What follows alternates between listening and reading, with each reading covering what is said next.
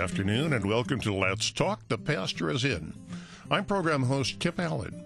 Let's Talk's the program for the Christian layman, the Lutheran who believes but has questions. In short, the program's designed for someone just like me. You know, there's a lot I don't understand, not necessarily something soul-shaking, and might just be something that's been on my mind for a while. Rather than getting into a deep theological discussion, sometimes a casual front porch talk with a pastor is the best way to understanding. That's what this program is all about. Today's guest is Bill Cwirla of Holy Trinity Lutheran Church in Hacienda Heights, California. I have my questions. I'm sure you have yours. You can send your questions by email at any time during the program to letstalk@kfuo.org or call in during the program. If you're in the St. Louis area, including Metro East, that number is area code 314-821-0850. Anywhere in the lower 48, you can call in toll-free at 1-800-730-2727. Bill, welcome back to the front porch.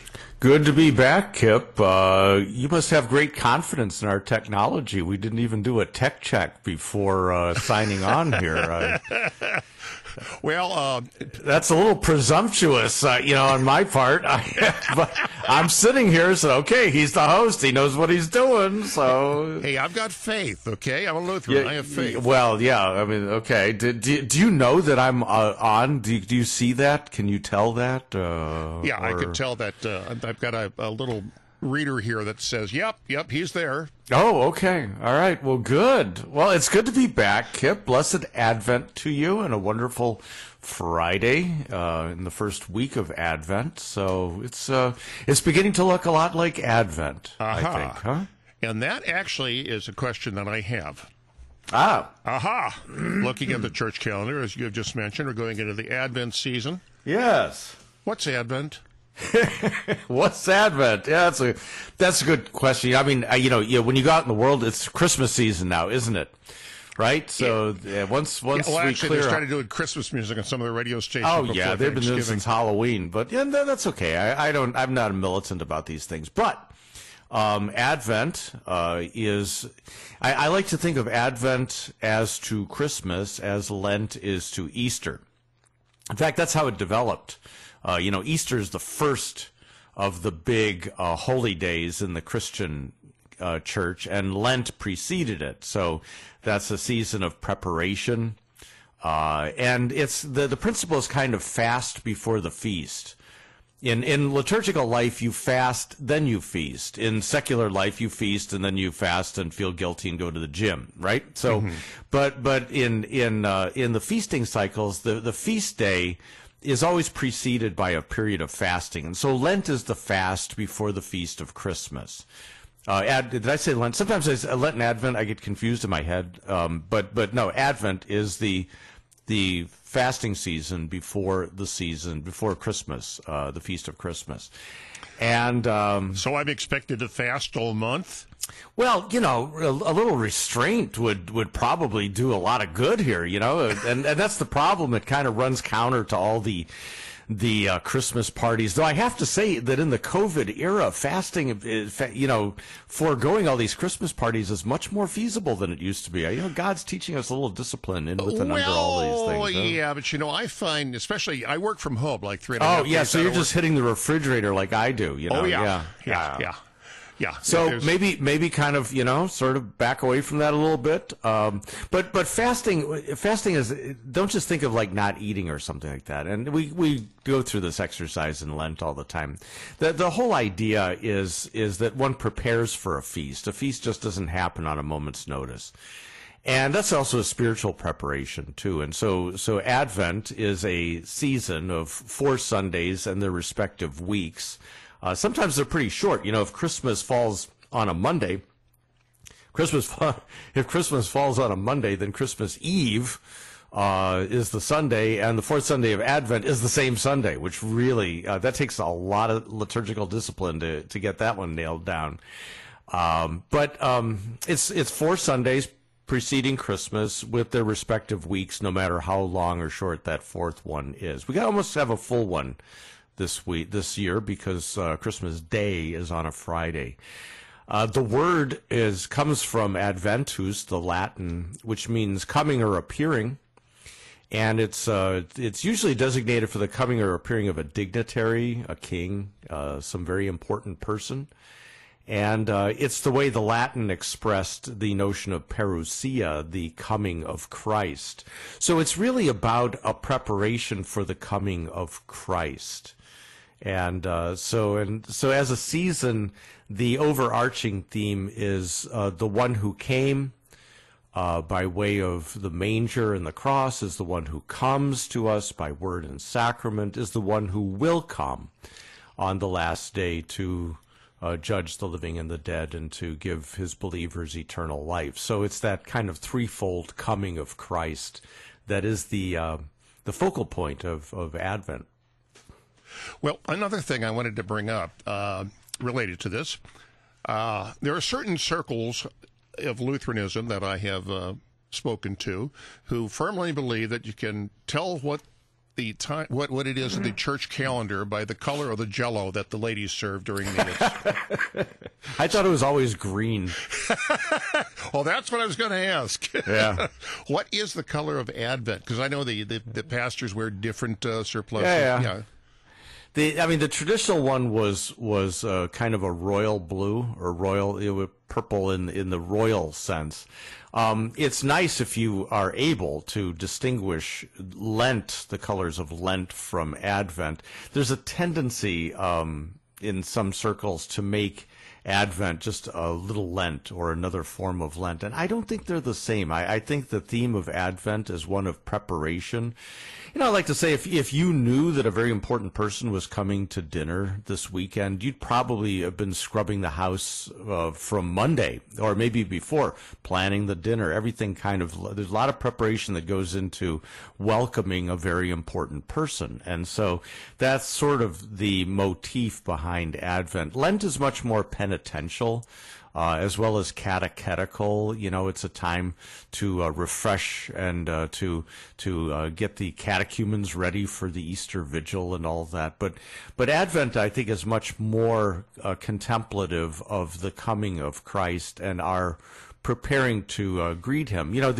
These themes of like the parable of the bridesmaids, the 10 virgins, or the parable of the sheep and the goats. This whole thing that the Savior is coming at a day and an hour we do not know, and so the Advent assignment is watch and pray. It should be a time of sober vigilance and watchfulness in the darkness.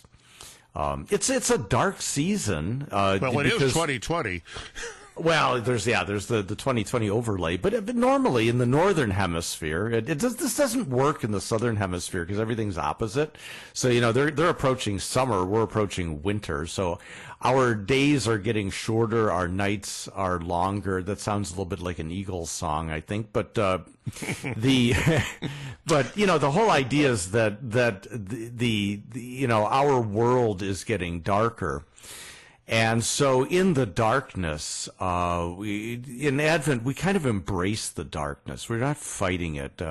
I think Advent is really a great time, and I think 2020 is a great year for this, is to really stare down the darkness, because in the darkness there is a light. Well, and it may be just a single candle, but there is a light, the light no darkness can overcome. Well, I can see that. But I wake up in the morning, get ready to do my work at home usually, and it's still pitch black outside. And now here I am at the studio, and by the time I get out of here, it's going to be pitch black outside. Yeah. Now, you talked about the Eagles. No, you're wrong about that. That's it's going to be Simon and Garfunkel. Oh, okay. Yeah. Hello, darkness, my old friend. Well, there's that. Yeah, that's you come today at 5 p.m. That Advent is kind of a hello, darkness, my old friend kind of thing. But it's the focus is not on the darkness. It's just an acknowledgement of and a leaning into it. As I think, the COVID crisis has forced us to lean into it. You can't run away from it. You can't hide from it. You can't fight it, but you can lean into it. And I think Advent is that same sort of thing. The world is getting darker. I'm speaking spiritually now.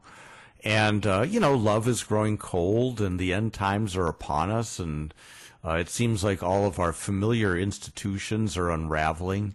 And Advent bids us to look beyond, to kind of look, to see, to look at the horizon, because that's where the dawn occurs. We're in the darkness, but we know the day is coming. And so we're children of the day, not of the night. We've been reborn in baptism to be children of the day, even though we live in the night yet. And but we're watching that horizon very, very closely for the rising sun, our Savior Jesus. And so that's kind of the tone of Advent. It is my absolute favorite season of the church year. It's the beginning of the church year. So church year actually began this past Sunday, and it's the beginning of the festival part of the church year. So the emphasis is on the cycle of festivals: Christmas, Easter, and Pentecost. And so this really starts a whole new thing. If you are in a 3-year church follows a 3-year lectionary, you move to Series B, the Mark series. So now the gospel that governs the Sunday is Mark, not Matthew.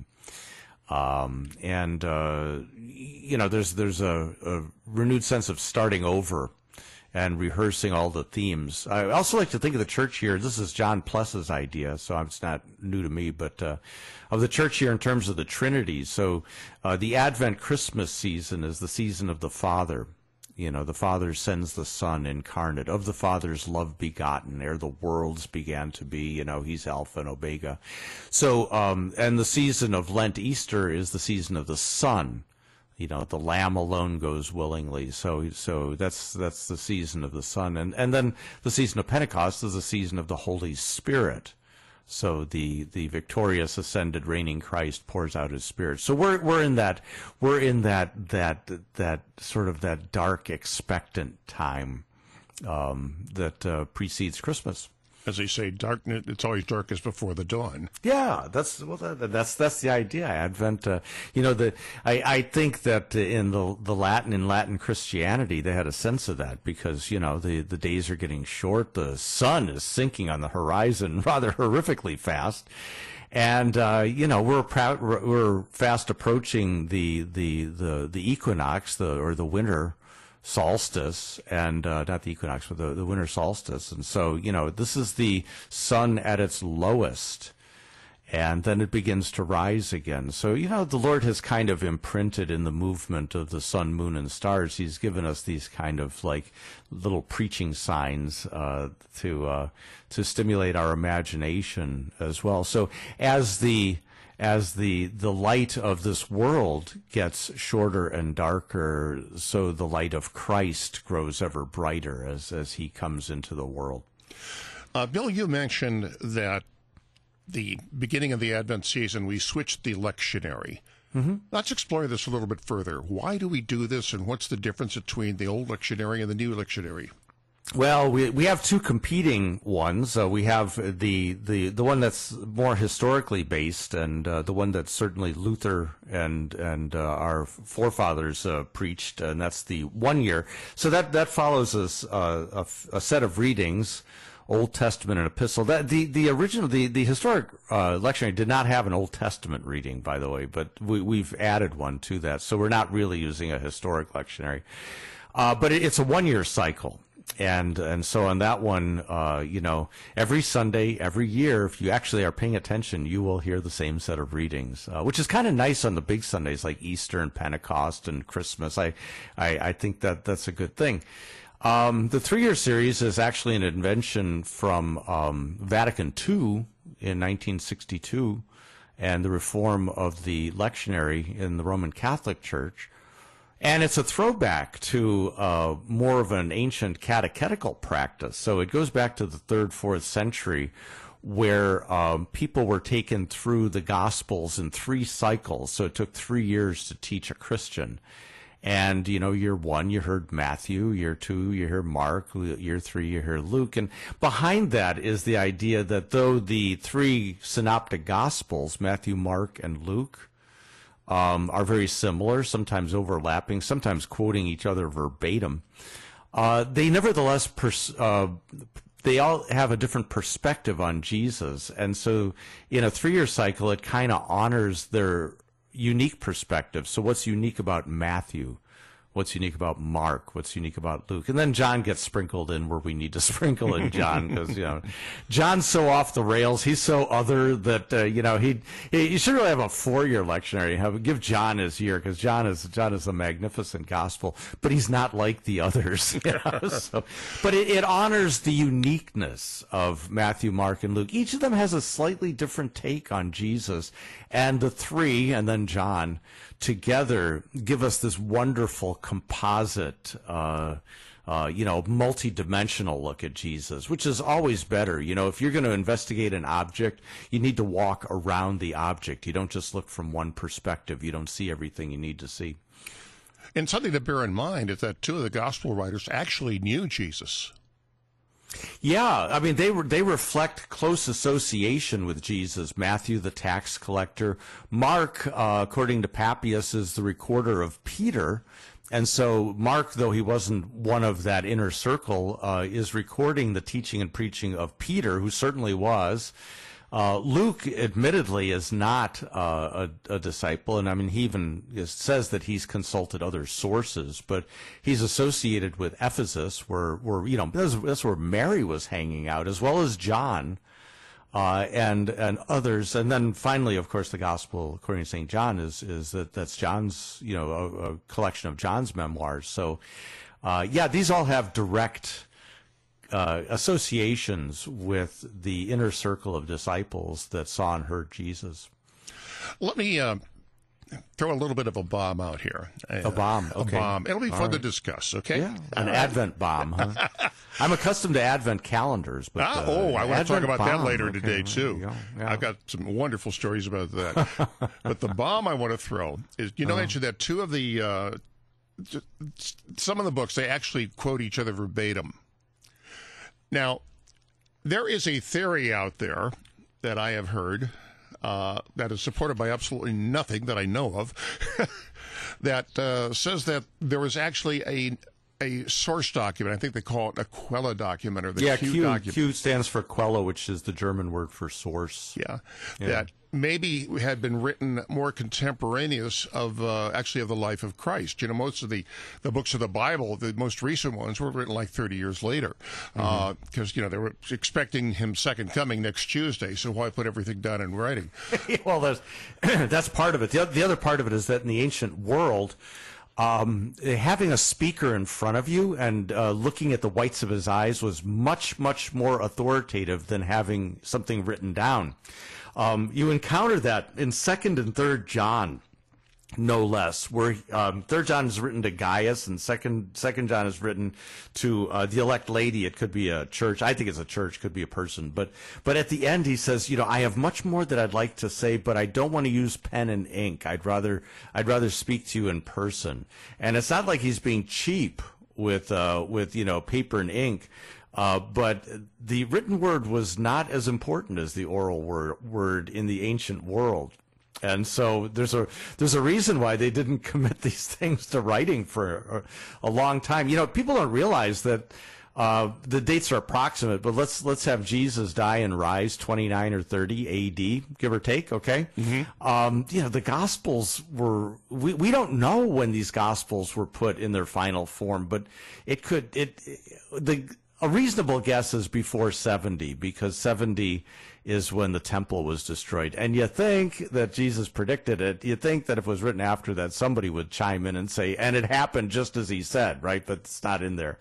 So, but it could be like 20, 30 years, even close to 40 years after Jesus' death and resurrection, these Gospels are being written down. And they're being written down so that people don't lose the memoirs of the disciples. They don't, because what happens if you keep retelling a story over and over again, it changes and mm-hmm. So you need that. And so the written word becomes more important as the speakers die off, whether naturally or through martyrdom or whatever. So as that generation of apostles dies off, their memoirs become very, very important, because that's what apostolic teaching is. See, so Well, what about the theory of a Quella document? You think? You can. The fun thing about textual history is that you can. It's the paucity of evidence. In the sciences, you can make any kind of speculation you want, and somebody's going to go, "Where's the data on this?" Okay, this is really nice and creative, but where's the data? But in antiquities, and especially in the history of text production, you don't have that luxury of. So there is no. They're not even like fragments of something that appears to be a Q source. Some people think maybe the Gospel of Thomas reflects that, because that's much less of a gospel like we're accustomed to. It's not really a narrative put together. It's more of just a collection of Jesus' sayings. So, that may be. I don't know. Luke admits to consulting sources in the writing of his gospel for his patron Theophilus. Okay, so one of the gospels actually admits to using sources. And there's nothing uninspired about using sources. Don't tell the Holy Spirit what he can and can't use, okay? That's true.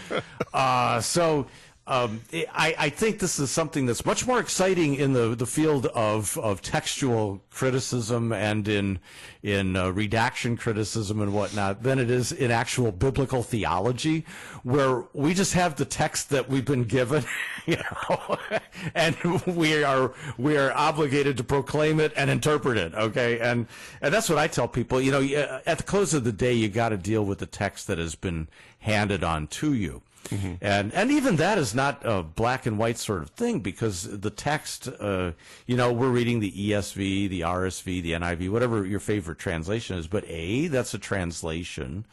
And B, it's reflective of some decisions made among all the manuscripts and all the fragments and all the versions that are out there, of which is the best and probably the oldest and the most reliable version, because there are subtle differences in it. When you copy something so many times, and sometimes people insert their own little, clarifications or whatnot. Mm-hmm. You have all kinds of variations in the text. The good news is none of it affects anything that we believe. These are just subtle little variations, even within the Gospels. So, is it a Sermon on the Mount or is it a sermon on the flat place? Luke has a flat place sermon. Matthew has a mount sermon, and they're strikingly similar in content, though not identical, Is there one guy, one angel at the resurrection, or are there two? Is there one demoniac in the Gerasenes, or are there two demoniacs at the Gerasenes? And so, there's, and this causes some people to have like great wobbliness of faith, but our faith is not. The ancient world didn't view these texts the way we do. We're preoccupied with facticity. So, we kind of run the fact checker, they didn't roll that way. They were making points, and they were painting a theological picture of Jesus, and they had some license to do that. And maybe the resolutions are simple, but we don't know. We just have the various versions. So I'm dancing around the point, because really the big answer, Kip, is we don't know.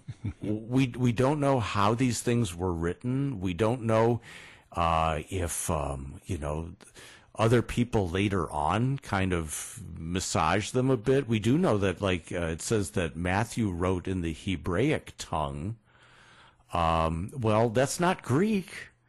So our Greek Matthew is not the Matthew that Matthew apparently wrote, at least according to one ancient writer. So what does that mean? I don't know. I've got Matthew in front of me. I also think, by the way, Kip, that the early church, these were smart men. These were some of the most educated men in the Roman Empire, and you would think that a bunch of smart guys would look and say, "Uh-oh, we got a problem here. We got four versions of the gospel, and they don't agree with each other, okay, in a lot of points. This is going to be a problem down the road.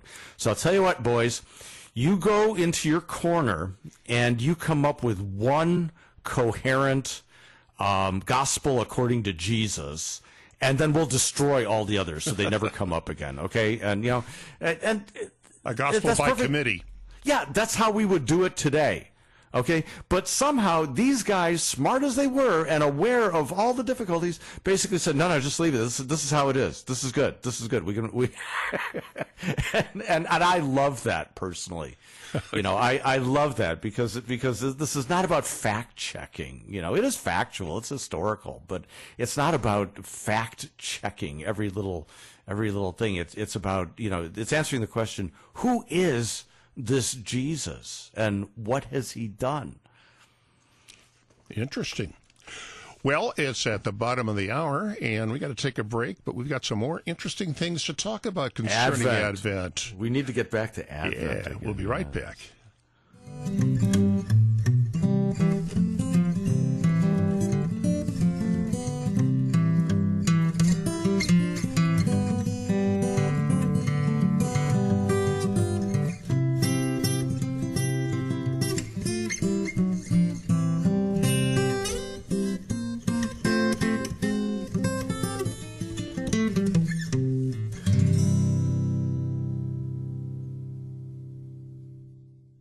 The mission field isn't just overseas anymore. It's right here in your own backyard. If English isn't the first language of your neighbor or friend, and you'd like to share the good news of Jesus Christ with them in their own language, contact the Lutheran Heritage Foundation at lhfmissions.org. LHF has translated and published the Small Catechism, children's Bible stories, hymnals, and devotions into 85 different languages and gives them free of charge to those who need them. lhfmissions.org. Has 2020 been a challenge for you? Afraid, angry, disappointed, anxious, just plain sad? At Timothy Lutheran Church in St. Louis, we deal with these same emotions and feelings, but we deal with them in hope. A hope not in what happens in the world, a hope that comes not from the natural order of things, but a hope that comes from a person, the hope that only comes from Jesus Christ. Come join us as we worship together in person on Sunday mornings at 8 and 10:45, Monday evenings at 6:30, and anytime online at timothystl.org/live. Join us together as we serve our Lord and share his message of hope from our neighborhood to the nations. For as the rain and the snow come down from heaven, and do not return there, but water the earth, making it bring forth and sprout, giving seed to the sower and bread to the eater, so shall my word be that goes out from my mouth. It shall not return to me empty, but it shall accomplish that which I purpose, and shall succeed in the thing for which I sent it. The prophet Isaiah chapter 55 verses 10 and 11. Begin and conclude your day with the word that accomplishes the purposes for which it is sent. Morning prayer at 7 a.m. and evening prayer at 5 p.m. Weekdays on KFUO. Christ for you anytime, anywhere. The broadcasts of morning prayer and evening prayer are underwritten by Lutherans for Life.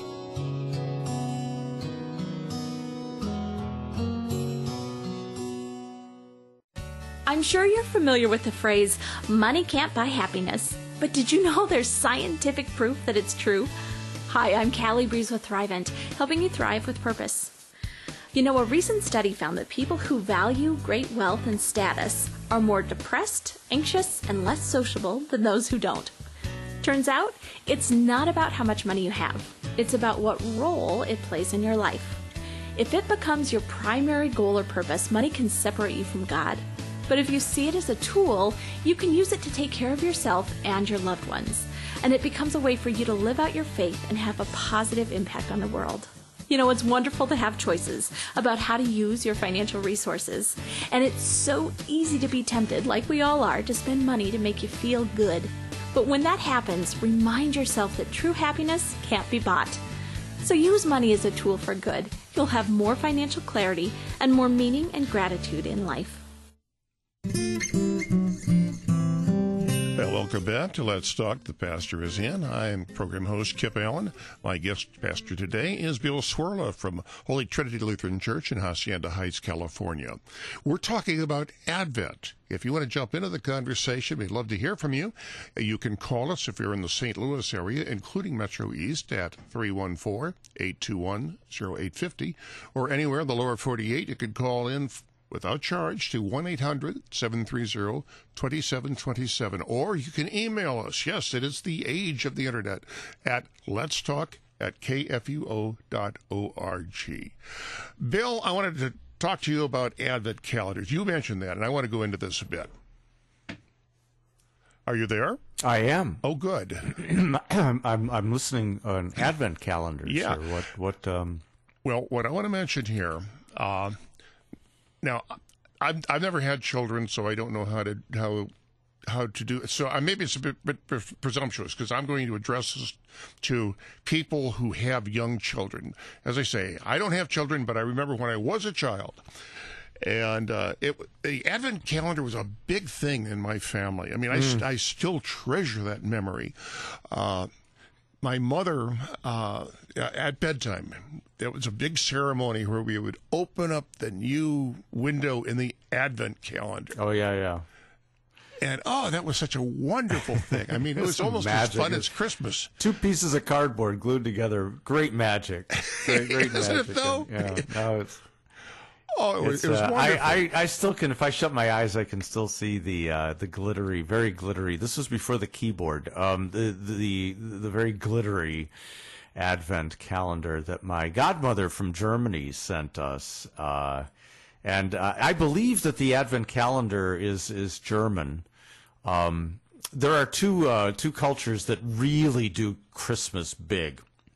That's the British and the Germans. They love their Christmas, regardless of what you believe. They love their Christmas. I have, by the way, a little convention. You're free to steal it. Is when I'm referring to the Holy Day, the feast of the Nativity of our Lord. I spell it out, Christmas, which is the English elision of Christ's Mass, the Mass of Christ's. When I'm referring to the more quote unquote secular or the holiday, instead of the holy day, the holiday, I write Xmas. And I do that intentionally, not to leave Christ out of Christmas, but to emphasize that here Christ is more obscured or hidden. So he's hidden behind the chi of Xmas, that's the Greek letter chi for Christ. But so it's the hidden Christ and the revealed Christ, and that's my little personal shorthand. So if you see me refer to Xmas, I'm not being sarcastic or snide. I'm just referring to the holiday season. And Advent wreaths are definitely they're Xmasy. In fact, the ones we had I think they had nothing whatsoever to do with Jesus or his incarnation. They had Father Christmas and all this kind of stuff, but they were utterly magic because they were a countdown to the big gift day, the day you get cool stuff. So it was that other part of Christmas. We have other countdown tools, like the Advent wreath. That's a little bit better. And it has kind of a varied history too. Wreaths are they're kind of ancient symbols. They're pre-Christian symbols that are kind of co-opted and adopted. But the 4 candles, signifying each Sunday. So each Sunday in Advent, another candle gets lit. And there's kind of this interesting, as the world goes darker, the wreath gets brighter as the Lord draws near. So that's kind of cool. That's interesting symbolism. I never thought of it that way. I didn't see the Advent calendars, the Advent candles, of course, at church, and we often display it right here at the International Center and in various offices. But I never thought of it in that terms. Yeah, and then they come in 2 varieties. Some have just 4 purple or blue candles. Some have 3 blue or purple and 1 rose colored. Yeah, those I are the sometimes ones I call it pink, but it's really rose when I'm not being snide.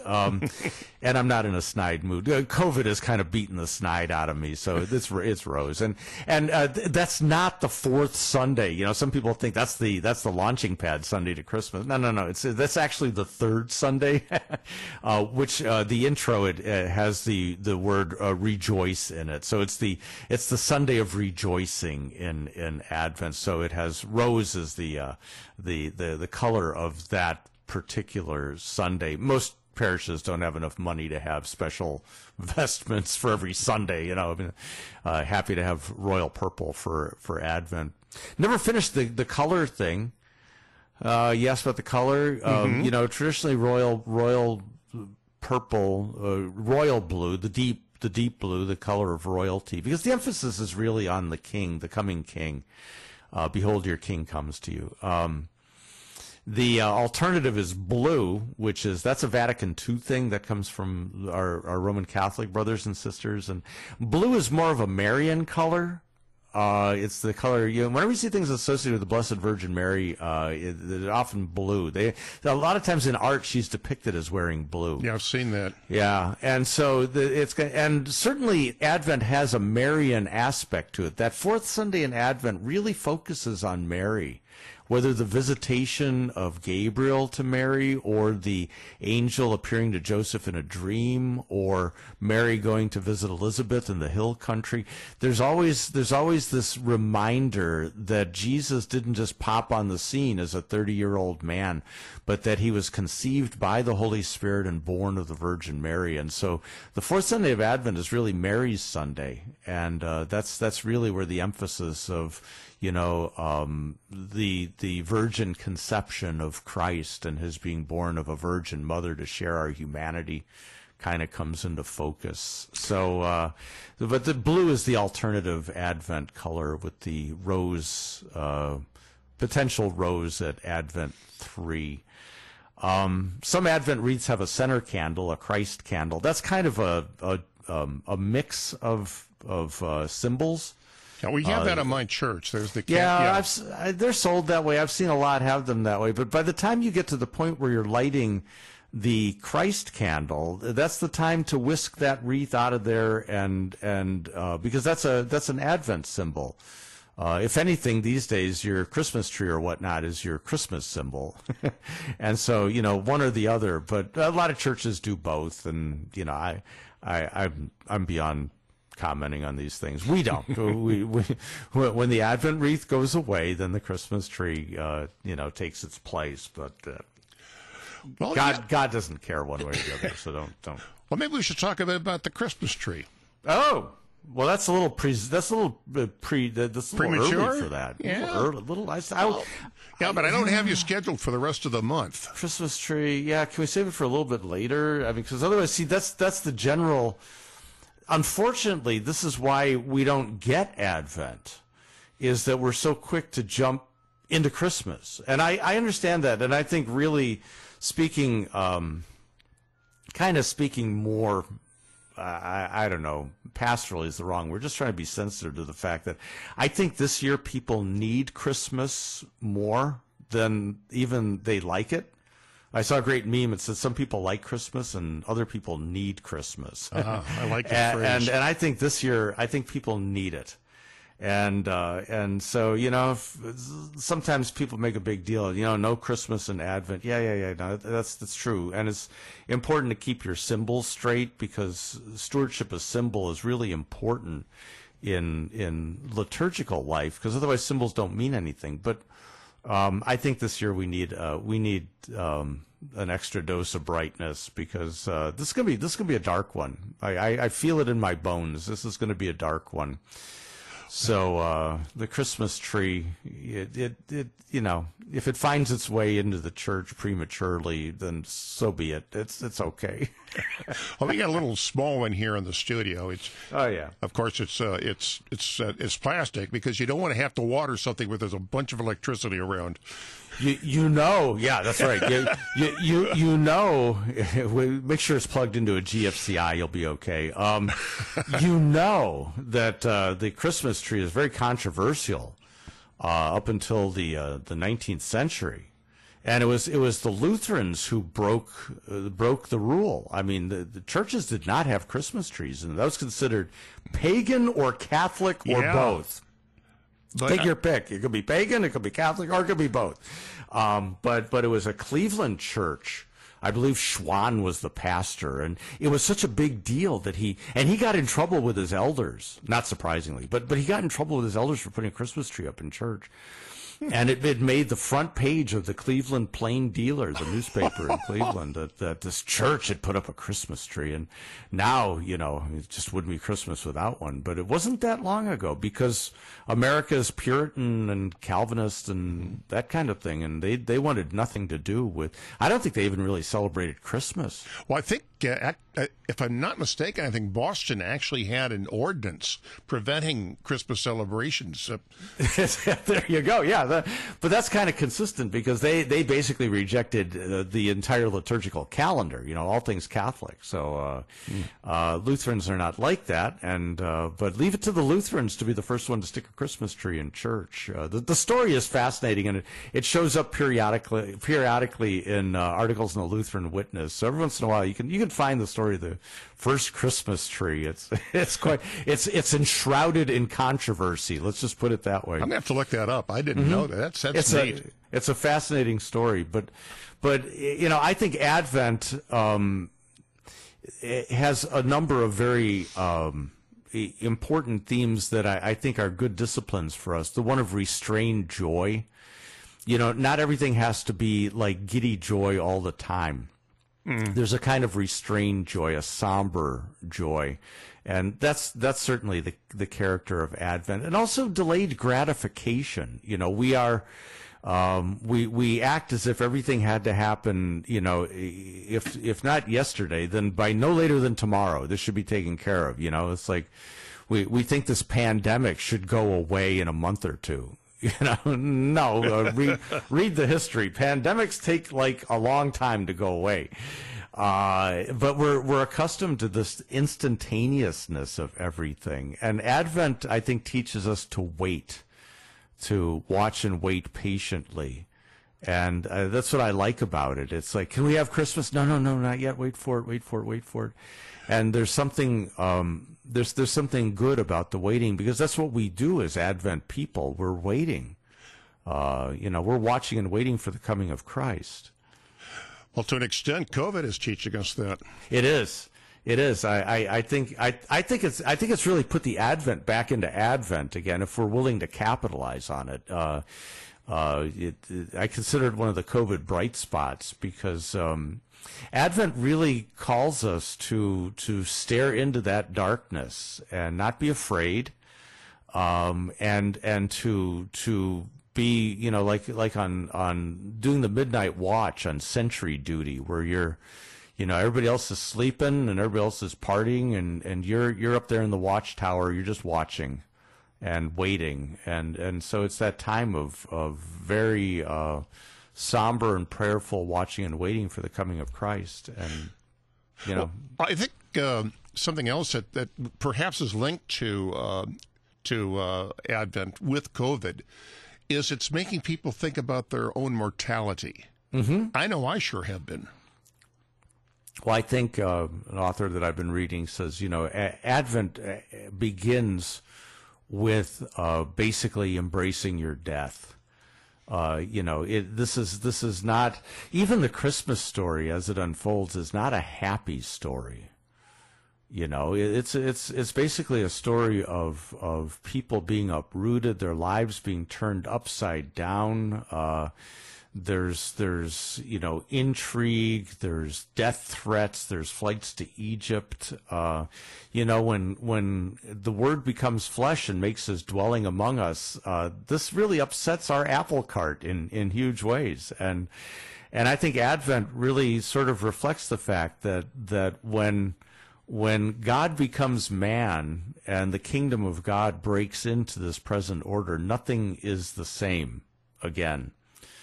And so I think we have a lot of good themes to work with. And I think that a pandemic is certainly an opportunity to rehearse those themes in ways other than just worrying about the politics of it, or worrying about, are we protecting our rights? And that's not where the Advent focus is.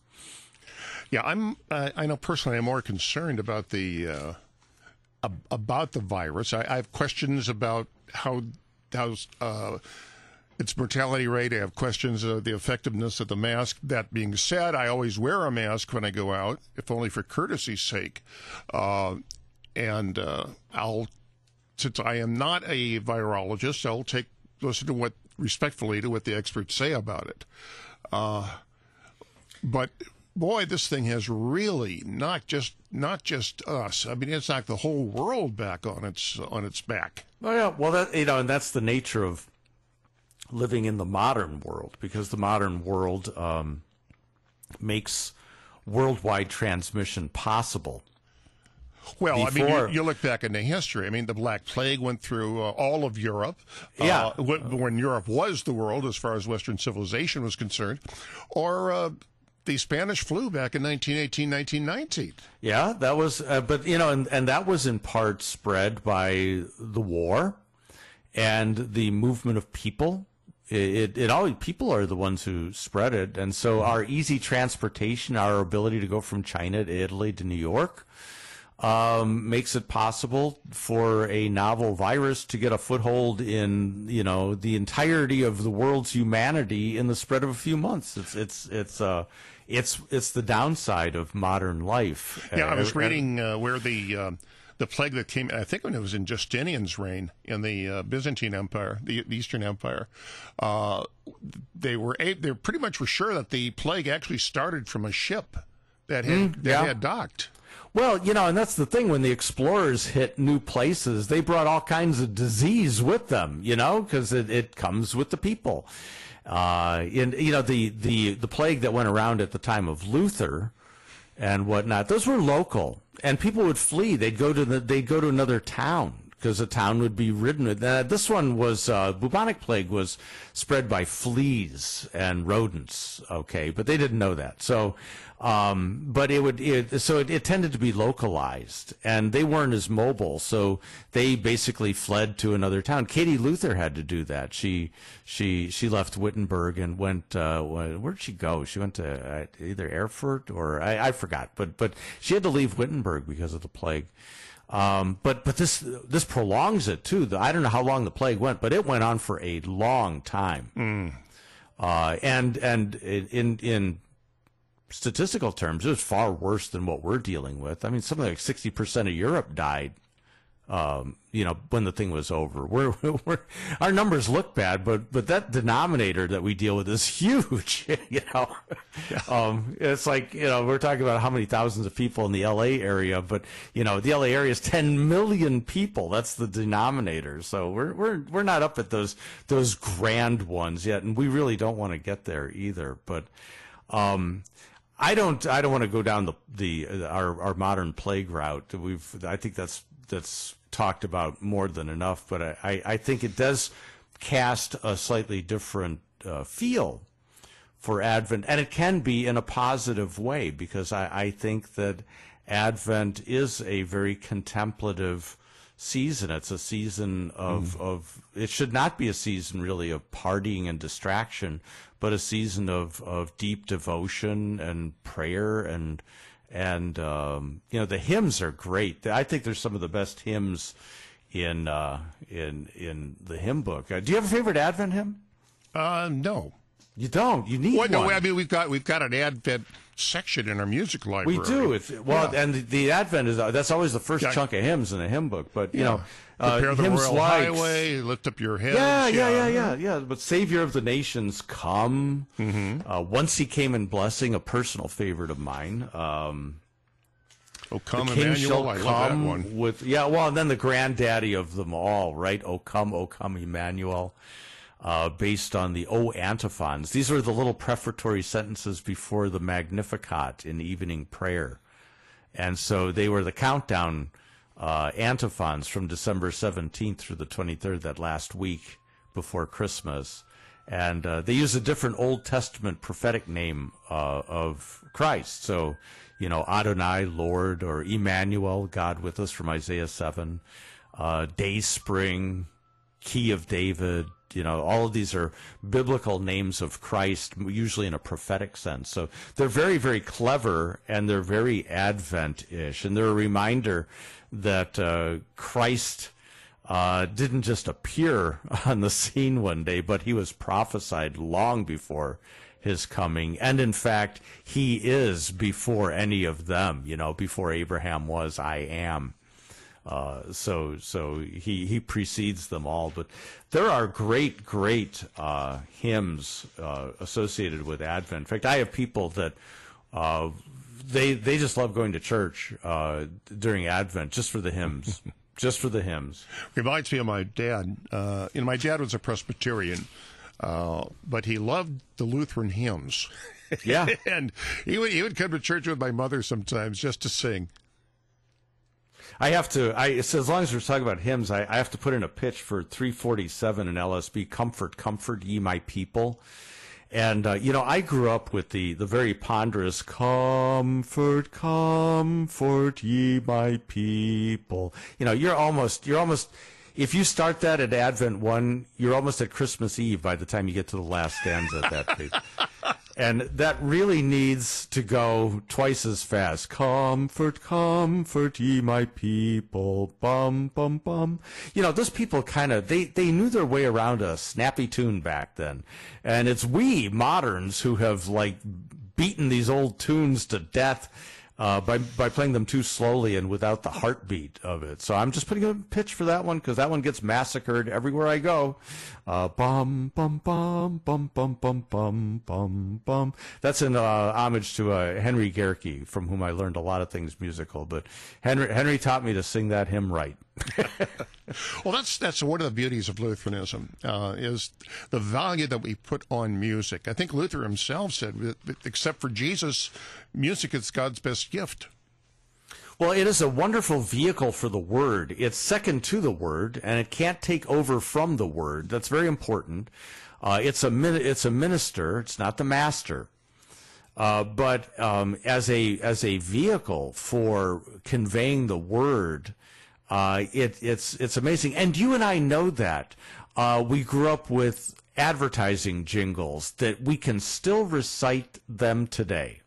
I won't start because I know what's going to happen if I do. But, yeah, you're right. But I'm a child of the '60s. I grew up in front of a television, and I can sing the Gilligan Island theme song without and I don't study this. I don't practice this. This is drilled in. And the vehicle is music. Music makes text more memorable. And, there's a reason why Augustine said, he who chants praise twice. So that's why, liturgies are set to music. That's why the liturgy is chanted. It's a great vehicle for conveying the word to the ear in a way that sticks. Well, my pastor said one of the things that a hymn does is it takes the preaching away from the pastor and brings it to the congregation. And when we sing the hymns, we're actually preaching to each other. True. Yeah, I mean, a good hymn, and I make distinctions. There are Christmas songs, and they're okay, too. There are holiday songs. They're okay, too. There's nothing wrong with I Saw Mommy Kissing Santa Claus. Well, there might be, but yeah, well, let's not go there. Okay, but, but a hymn, a good hymn, needs to have enough meat on the bones that it teaches something. And by singing it over and over again, it imparts it deeply. That's why I love, from heaven above to earth I come. I mean, it seems endless. But it's basically rehearsing the entire doctrine of Christ in one hymn, which is really, just kind of amazing. Now, every hymn doesn't have to be like that. It's like when you lay out a dish, it's not just, unless you're on some sort of weird paleo diet, you're not just eating a slab of meat, okay? You've got some other things alongside.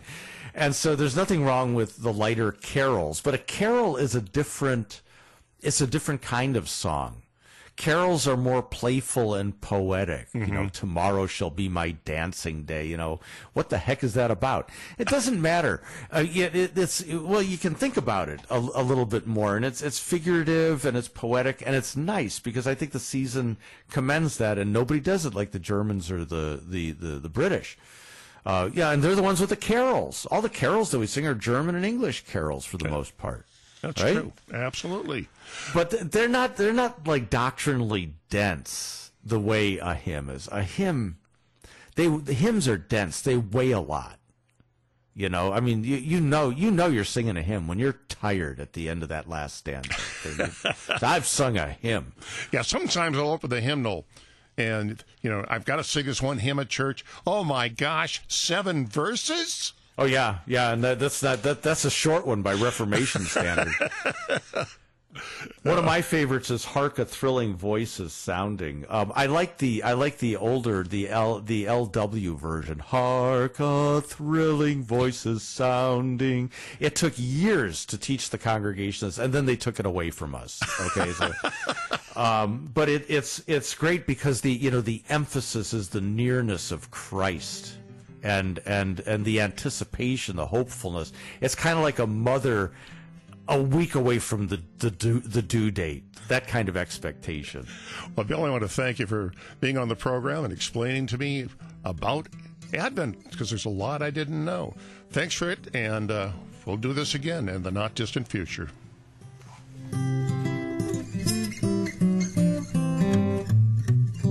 You've been listening to The Pastor is In, a weekly chance to chat with the pastor. Your support is vital for this program to continue. To learn about giving opportunities, call Mary at 314-996-1518. You can make a gift safe, secure, and easily online at kfuo.org. Thank you for listening and supporting The Pastor is In on Worldwide KFUO.